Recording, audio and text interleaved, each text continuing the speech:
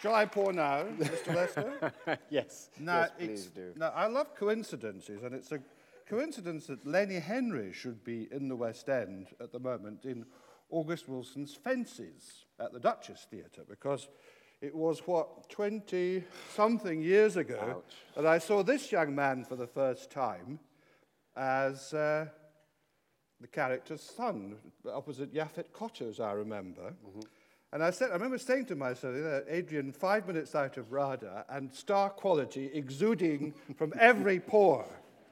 And since over those years, we've seen Adrian here in Sondheim's Sweeney Todd, of course, as a contemporary Henry V, 10 years ago, and now he's back giving a remarkable performance, and I think the best production of Othello I've ever seen. And I've seen a few in my time, and I think they have the wisdom to agree with me. But I should also mention more Sondheim company at the Donmar Warehouse, a film of primary colours, of course, appearing opposite James Earl Jones in Cat on a Hot Tin Roof across the river there. And only last year, Red Velvet, in which Adrian memorably played Ira Aldrich, or Elder Aldrich, the 19th century American actor. And he had a very good, was it part of your plan when you proposed to your wife, Lolita, because she was going to write you a big, fat, juicy star part one of these days? Was that all part of the Leicester long-term plan? Yes, and she's fulfilled her contract really well. Well, I was wondering if one morning around the breakfast table she said, darling, I've written this play about Aldrich. Do you think David Harwood might be interested? At which point I moved into a little flat down the road. That part came about because a theatre buff, somebody who loved theatre, a guy called Edward Thompson, who lived in Brighton, had unearthed some facts about Ira Aldrich playing in Brighton. And he did a little more research on this actor, and then wrote to me and said, would you mind doing a reading in Brighton and at the Garrick Theatre Club? And I said, oh, well, let me have a look at this person and who he is, and was really surprised that I knew nothing about this man at all. And wherever I went, bookshops and so on, I could find nothing out about him. And I told Lolita, and she began searching. The internet didn't have much for him at the time. It was very, in its infancy, the internet. It wasn't, as prolific as it is now. So she'd order books from America. And then I went to America, I did a job. She went to African-American bookshops. She got more information. And she started telling me all of these facts about the Theatre Royal Covent Garden and Edmund Kean and Charles Kean and the tours and Russia and setting up the National Theatre of Serbia. And he played Shakespeare where they'd never heard Shakespeare before in Europe and toured where there were no train lines and took his company. And he played in English while they spoke in German or Russian or French. And she said, I think there's a play here. And she just started beavering away. She wrote it years ago. It's been doing the rounds of so many theatres in London for the last 6 years. Most people said no thank you until we found a space at the Tricycle, and they said, yes, we'll put it on. Yes, I'm afraid I have to confess, wasn't able to get in. I was discouraged by the fact that the returns queue for the tickets extended as far as Marble Arch, all the way from the Tricycle. And I thought, I'll wait till it comes back, because it's bound to be revived. Now, what can you tell us? Will there be more life for Red Velvet? Yes, it's going to New York in April next year. And before that, it'll be back at the Tricycle, though the dates were not absolutely certain when. But it will be coming back. Good. So let's all book our tickets well in advance this time, ladies and gentlemen, so we don't miss out. So apologies for not being as well informed as I ought to be. But I imagine there's a fair bit of Othello in Red Velvet anyway. Yeah, there are there are two scenes of Othello in Red Velvet. One is the where Othello sees Desdemona after the trip to Cyprus. You see the actors in Red Velvet rehearsing that with full gesture and speech patterns and everything. And then we play, in Red Velvet, we play the scene, the handkerchief scene, as if you were going to the theatre in 1833 and you were watching Othello then. So it's all gestures and big voice and so on. So when you came to work on this production of Othello, did you have to kind of unlearn everything that you'd learned for Red Velvet? You probably still see bits of it in there. In rehearsal, I knew the handkerchief scene because we'd done that one, and as soon as I began it, I had to stop myself because it goes into your muscle memory. You learn things, and what you don't want to do in a modern production like this is go and Nick is cringing at the desk there, thinking, "Oh, it's too late to recast." Oh,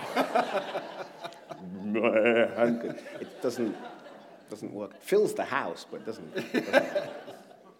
So has it kind of opened up the play to you as rather unusual, I'm not saying it's a preparation, but sort of prelude with Red Velvet to this production? Was anything you found useful? There was one thing I found incredibly useful, and it's this. It's quite a complicated thing. When you think of bad acting, we all do a terrible impression of what people would have done in 19th century Britain. We all do that, and sort of big gestures and big voice. But doing Red Velvet, we had to do that and yet make it real, give it its full emotional weight so that it had the impact it needed for that production. And coming to this, I realized that a lot of modern acting, we shorten our thought spaces, we occupy less space, and we tend to shrug through emotions, especially when they're played back to us on screen or films, television, and so on. There's a naturalism that we sort of aim for, and that naturalism is our reality. But yet in Shakespeare, you have passages of poetry where emotions have to be 110% for the character, and they have to fill a big house like this. And I found filling those passages easier because I'd done Red Velvet. I didn't believe that I had to shrug my way through or try and naturalize the sentences that Shakespeare had written in order to play them. Because in some part of naturalizing those sentences, you sort of neutralize them as well. You take the heat out of them in order to make them, for yourself, believable and play them on a very, on a sine wave, a very calm middle ground. Whereas I found it was easier, because of doing Red Velvet, to reach those peaks and those troughs. I thought it was complicated. What struck me very interesting was how Shakespeare's language seemed to lose its archaisms and fit the setting so beautifully. I don't know if you were aware of this, that somehow, in writing 400 years ago, maybe it's because he knows how soldiers talk, maybe it's because he knows how men of action talk to one another. But I was very struck by the ease with which his 400-year-old language adapted to this contemporary setting. Much of that is down to Nick and Vicky and their setting. Nick instinctively knew what to cut, knew what wouldn't fit. We haven't done the whole play. We've trimmed it all the way through, otherwise you'd be here for another hour watching the show. He knew what to trim, and in rehearsal, he was very, very detailed when listening to all of us speak the language. He picked up on phrases and stresses and would just say, maybe it's this, and would offer you that. And then at certain times, passages just played straight through. 400 years ago, soldiers getting together, getting drunk and having a fight. It's timeless. But in this setting, when we have beer bottles and crates and fold-away chairs, it's somehow, for our modern sensibilities, it's much more vibrant and real. Now, have you constructed much of a backstory for Othello before we see where he arrives in the world of this play? And what can you tell us about what decisions that you've made about his past? It's a great part, but the playwright doesn't really help you if you're playing Othello.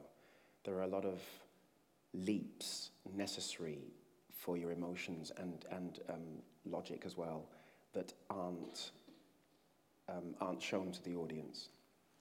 And you have to have them, hold on to them, and play them on stage as if so much has happened off stage or in your previous life. For me, he says, Othello says, since these arms of mine had 7 years' pith, they have used their dearest action in the tented field. So since his arms had 7 years' strength, 7 years old, he's been fighting. So for me, he would have been a child and fighting. So then pictures of children with Kalashnikovs and so on came to mind. And then I looked at the circumstances in which those children were given those guns and what was done to them to make them fight. Not that all of those kids, once grown up and rehabilitated and once they'd learned what had happened to them, would they then go on and kill their wives, but it was an interesting place to start. And I think that losing his parents and the violence that he's encountered and seen, he was taking people's lives before he really understood what life was. And the only thing that has given him peace of mind, structure, purpose, and a sense of self is that uniform. And he has held that uniform like a shield. It's taken him through his life, and rank, ordering soldiers, saving lives, rescuing people, and so on and so forth. That's what he's been doing for this army. The only time he risks that, the person who climbs underneath that shield, is Desdemona. And I think for that man, when talking to others at dinner tables and gatherings and wine and cheese evenings and so on with the senators and their friends, he's told his story so many times, and people have gone, gosh, and how many did you kill, and what was it like, and how far did they chase you, and so on and so forth, interested in the objective idea of this heroic man. And Desdemona is the only person who shed tears for him and asked him, you must have been scared. Weren't you lonely? How did you cope? You must have been cold hiding there. Didn't you want your parents? Didn't you miss? And I think that sensibility broke his heart. And for me, I can see exactly why that kind of man fell in love with her and risked everything to run away with his friend's daughter. It makes sense to me.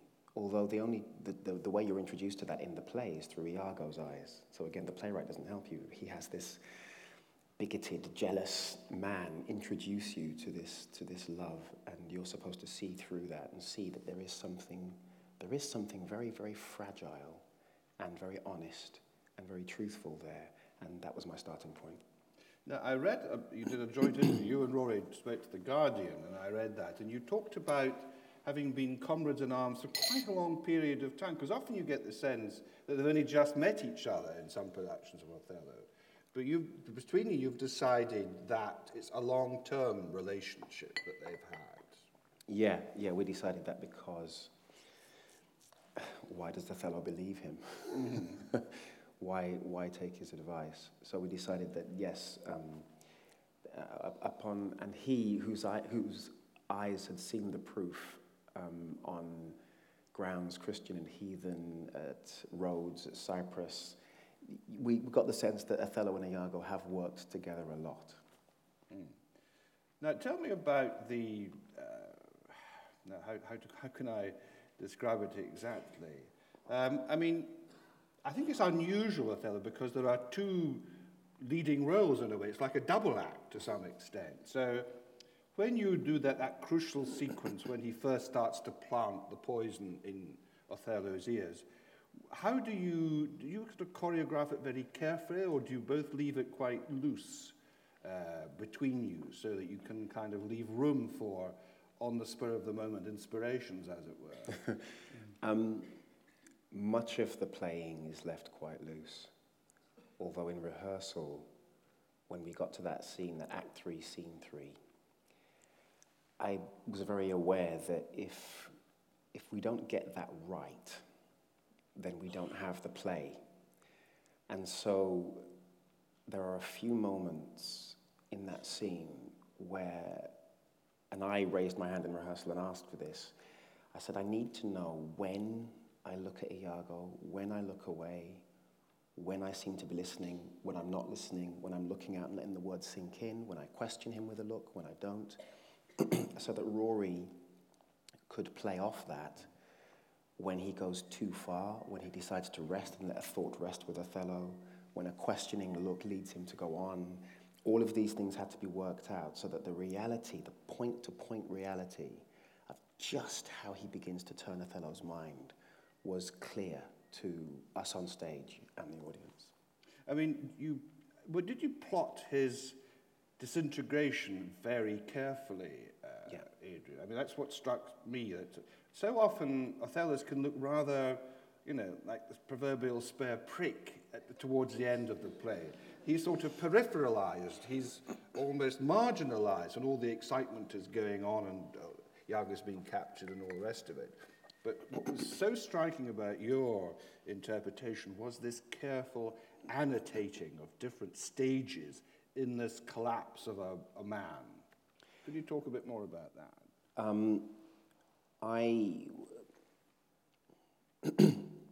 I think a perception of a person's character is something that happens external of them.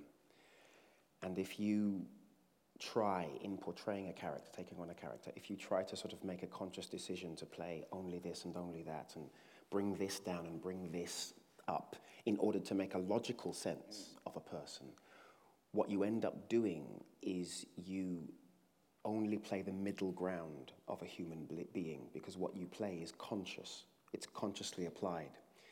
And so what I tried to do was to make sure that when Othello spoke of love for Desdemona, he truly loved her, and I would occupy that space and let that live, and not think about 3 lines later where he expresses disgust for her. I wouldn't try to dampen one in order to make the other live, or vice versa. And then in playing them and forcing myself to go from one extreme to the other again and again and again, what the audience builds up, their picture of character, should be much more than just a middle ground playing. Does that make sense? You play the extremes. If a friend of yours was asking you about another friend of yours romantically, and they said, well, is he an angry person? You would say, yes, he can get angry. But is he a calm person? Yes, he is quite calm. But does he like food? Yeah, he likes food, but he doesn't. But he doesn't like me. Well, he doesn't like me. Everything has a yes and a plus and a minus. Everything does, and so I didn't want to dampen Othello's gamut of emotions in any way. Every scene is played to the hilt for what that scene is. At the end of the play, your perception of his character is an amalgam of all of those extremes, and I think they should be extremes. And that's what I tried to do. How much do you feel that Shakespeare inherently sympathizes and empathizes with the outsider in this society, i.e. Othello? Because there are one or two remarks in the mouths of other characters which would be construed today, certainly, as racist remarks. But is it a bit like his view of Shylock, in that he uses the sort of prejudice about amongst all the other characters about Othello, because he wants to make it truthful, but also because he feels inherently sympathetic towards a character like Othello, who is an outsider in this society? In this play, Shakespeare gives Othello the most beautiful poetry concerning love that I've ever heard. He gives him an eloquence and a beauty of soul that serves to work at odds with the perceived image of this man stealing this young woman and running off away without her father's knowledge. And as much as Iago is given, before you see Desdemona or Othello, Iago is given the lines of the black ram topping your white ewe, making the beast with 2 backs. You're before your daughter makes grandsires of you, and animals and all this animal imagery, before you even see Othello. And then when you meet Othello, Shakespeare gives him this beautiful speech, all in iambic pentameter, and pushes and pulls your sensibilities and works on you, creates a dramatic and empathic tension within the audience. And he works on that throughout the play. And if we can get to the point where Othello can kill Desdemona, and as brutal as it is, there is some part of you that feels sympathy for him, and especially for her. If you can still feel sympathy for him at that point, then I've done my job, because I think that's what he intended. I mean, how aware were Shakespeare's audience? Because there were black people in Elizabethan England. They weren't unknown. But how do you think, did the audience see it in sort of racist terms, do you think? Or did they, well, who knows, but do you get a sense from the play as to what the audience, how it would have been caught up in Othello's tragedy? Would they have forgotten, if you like, their racist feelings because of this Shakespeare's skill and whoever was, and the actor playing Othello? I think there's very little fuss made about Othello's colour in this play, really. None of the generals, none of his superiors make any fuss about the play. Brabantio does, but that's after Othello has done something wrong in Brabantio's eyes. He's taken his daughter, and then the colour vindictive comes out. For Emilia, he's an amazing officer until he does something wrong, and then the vindictive and the racial stuff comes out. For Iago, he is honest Iago. He is a trusted soldier, and he's trusted for a reason. We can't think that Iago spends all his time doing this because over the years they've known each other. Something would have been found out. He is a trusted officer, and what I love so much about what Rory's done is that if you play Iago as a moustache-twirling villain, then everybody who trusts him, everyone who says this is a really straight, fine, upstanding bloke, you can really trust him, looks like an idiot. And Rory hasn't done that. He's done something much more chilling and deeply psychological with the character so that you can understand why people would say honest Iago, because he looks and sounds like he's giving straightforward great advice, and underneath that he's pulling at the audience and dissembling everybody. I think the audience racially would have had the same thing happen to them. I think they were obviously, because Shakespeare uses it for dramatic purposes, they were obviously aware of all of the negative associations of colour and the prejudice that existed, the racism that existed, and he's this, and he's a heathen, and so on. But the quality of a person's thought, what they say and what they do, seem to matter much more to that audience than we think it does. I get the sense this is the most demanding part you've ever played. Have some more cheese. Yes. Has it got the vodka in it? Yeah, it is. It's a bit of a mountain every time I do it. Mm-hmm. And that's a cliche. It really is. But it's difficult. It's difficult. The first 20 minutes are good. That's fun. Oh, it's great. Yeah. I'm just in love. And then I see the dad, and he's got a problem, and I calm that down. And me and my wife would go off to a hot place. And then it all goes belly up. And it's at that point, from Act 3, Scene 3, when Iago begins to spin the web of lies with Othello. From that point on, every actor's muscle that I have has to be absolutely in focus so that I don't miss anything that's vital and make sure it all comes through and into the audience's eyes for the play. And do you feel after every performance that you've got to the summit when you come on for the curtain, or have you only managed halfway up and the crampons have gone flying into the unknown below you? There have been a couple of performances that I'd like to do again. And it's just me, it's just my thing. You think, I didn't actually manage to hit that right, and so on. And the great thing about Shakespeare is I could do this for a year. Nearly am.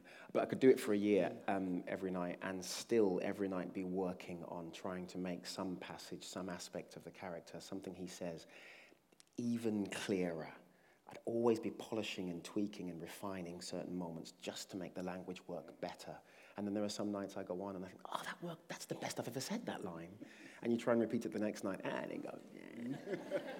Is it? Because I think I'm right in saying that Olivier, remember there's a famous story of him when he was I think it was when he was playing Othello, that it was so brilliant that when he went backstage, every actor in the company, everybody at the Old Vic, stood up and applauded him, but he was terribly depressed, and somebody asked him why, and he said, yes, but I don't know how I was that magnificent earlier on. Is there something about that part that kind of, forces you to think, what this mysterious alchemy called acting, does Othello make it all the more bewildering?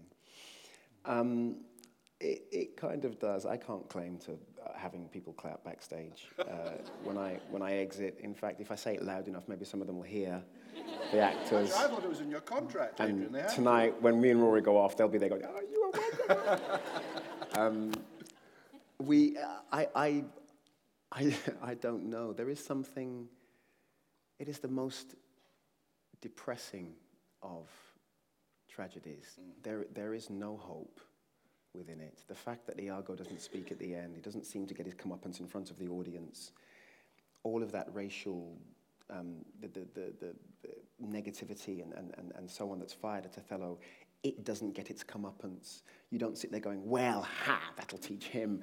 You don't. You just get and she's killed in the most brutal fashion without any sort of redeeming moment or a moment to speak for herself properly and answer the argument or nothing.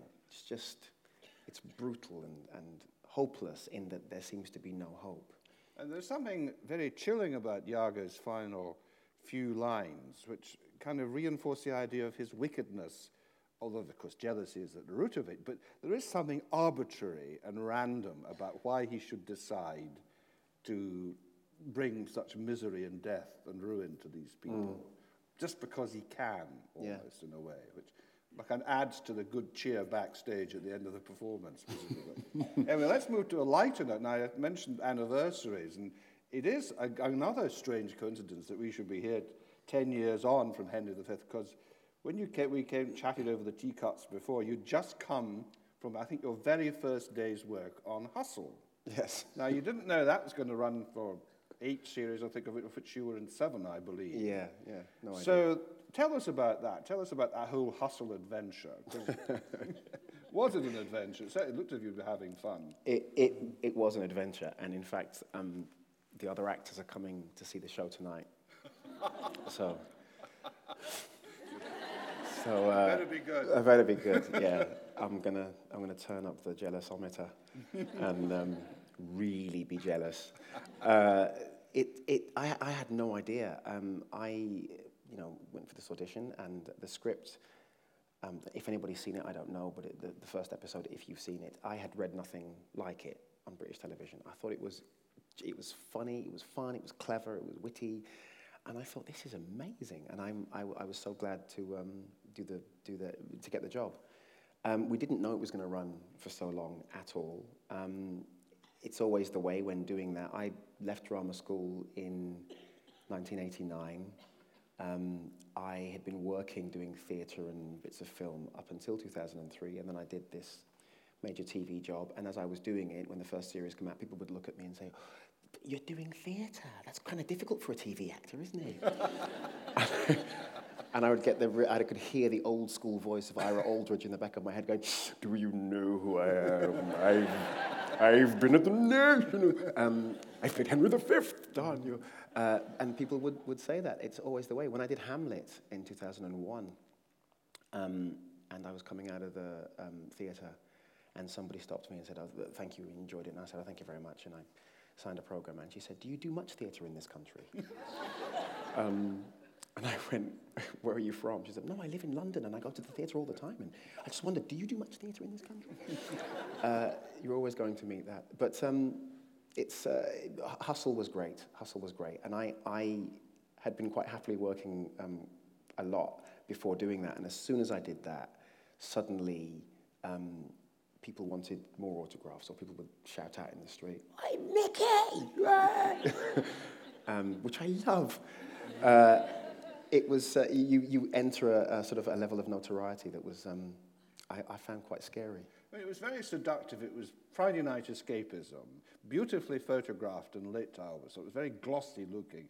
You were all very beautiful people in sort of the height of fashion. Stop it. And in a way, he was like a sort of Robin Hood. Yes, he was a grifter, obviously, but he almost always ended up, rewarding the deserving person and bringing the villain bang to rights. That's right. Unlike Robin Hood, that they sort of kept half the money. But yes, well, that's all, because they all seem to live together. I could never quite work out, because nobody ever cleaned the toilet or paid the gas bill or went, presumably it was Waitrose. Maybe you had it delivered on Ocado or something like that. all those kind of domestic things are often, did I miss anything, or was it just part of the No, fantasy? you don't want to see that. It's all sleight of hand and clever dialogue, and that kind of reality was missing from the show on purpose. Yes.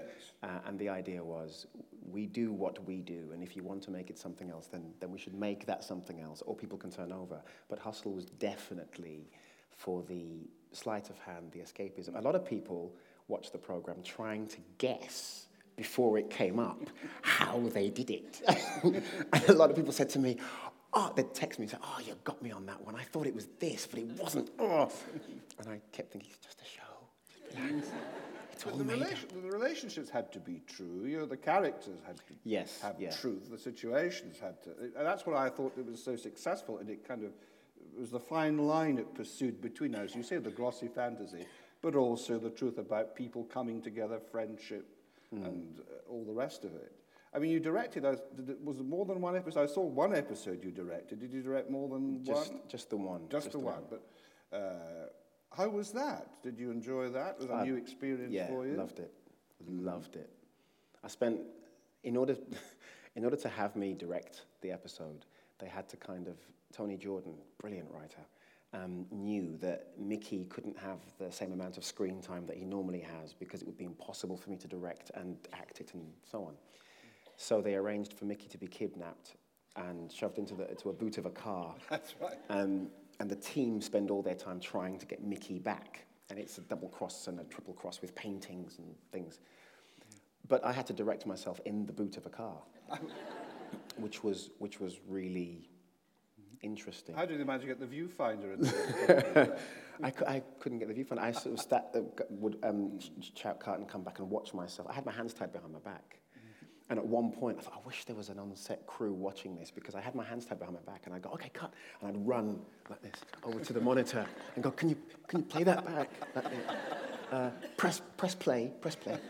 And I'd press play, and I'd watch it, and I'd go, okay, that's good. Go from the other angle. We'll go and do it again. I had my hands.